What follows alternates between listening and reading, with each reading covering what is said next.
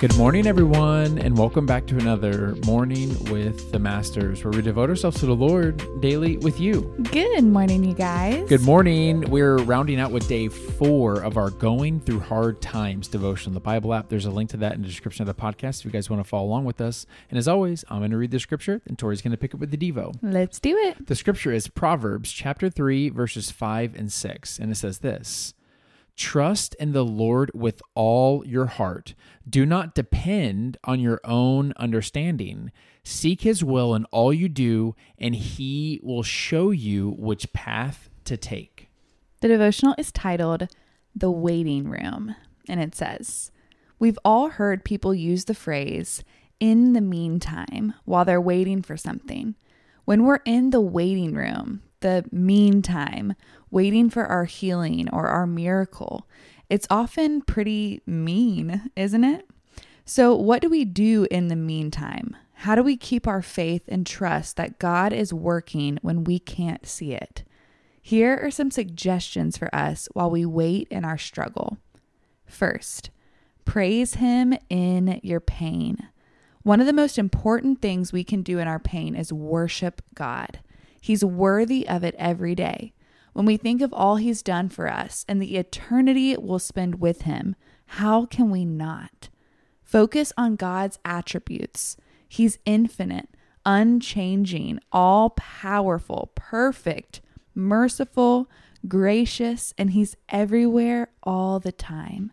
We give God glory and praise before we get out of the trial or receive the outcome we desire. Next is keep lifting. In the midst of this pain, you may only see weakness on your part, not the spiritual muscles you're growing or how strong you're getting. But with each repetition of prayer, worship, reading God's word, and trusting his promises, your spirit is strengthening. It's in our weakness that his strength is made perfect. Many say that trials make or break us. Trust that yours are making you. And then pour out your heart. All of the pain you're carrying doesn't scare God. He can absolutely handle your questions, fears, and even your anger. Just keep coming to him. Trials can make us cling to Christ or flee from Christ. Cling to him. You may not grasp why this hardship is still present in your life. This is where you put into practice the truth you've learned when things weren't tough. It's a daily surrender and trust. Last but not least is keep eternity in mind. We must keep our eyes focused on eternity. When we focus on what is seen, we're focusing on the temporary. It's the unseen, the way God is working behind the scenes, that is eternal. God is accomplishing something in us, through us, for us, and yes, even with us. Let's choose to exhibit patience as we see his perfect timeline come to pass.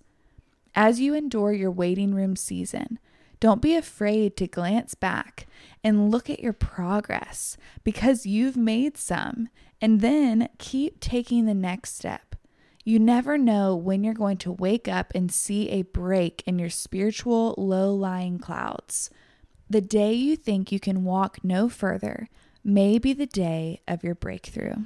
Yeah, I love this. This was equally motivational as it was like practical and helpful. Yeah. I was kind of looking at those 4 tips and I was like, man, I need to make something up for this. It's like PK. Yeah. P, praise him with your pain. K, keep lifting. P, pour out your heart. K, keep eternity in mind. Yeah. And this is almost like the acronym that I use for prayer, like ACTS, ACTS, adoration, confession, thanksgiving, a supplication, that helps me remember a strategy for prayer. Yeah. And I think we should have a strategy for processing pain. And I do just want to reiterate what that first one was saying, praise him in your pain. Yep. And I want to make sure we understand what that means. That's not praising your pain. Right. That's saying that we're going to praise God despite our pain, which first off is incredibly powerful, that you're saying, I'm not bound by temporary physical or emotional or mental pain because I have eternity with a good, loving Father. Yeah. And so I can still worship in spite of my pain. And that's really powerful. But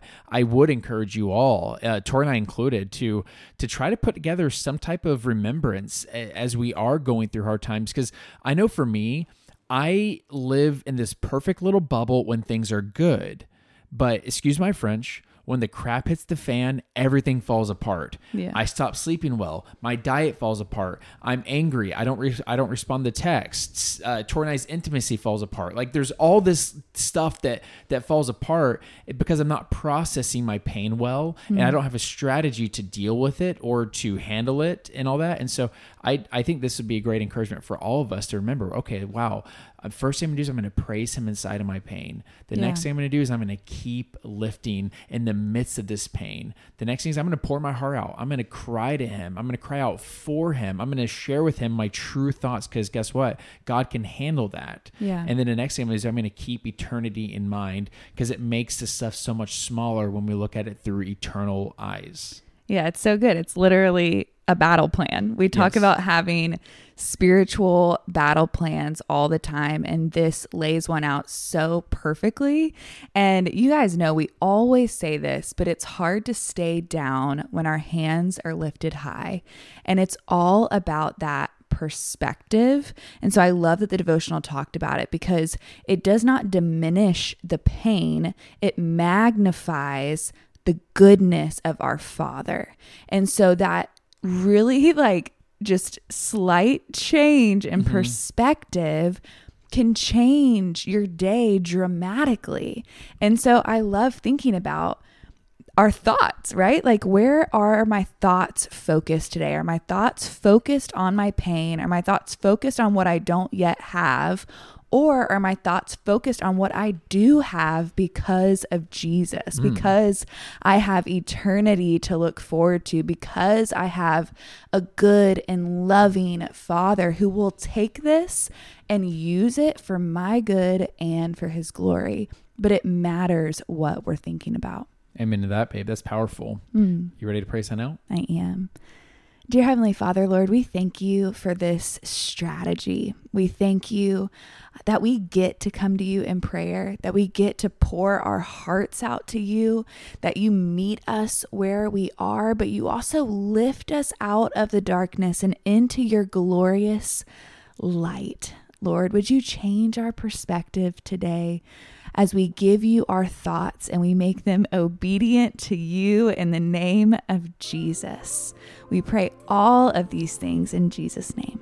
Amen. Amen, God. Amen, God. Amen, y'all. Well, now's that perfect time to break out the worship music, break out the journal, and continue pressing to the Lord.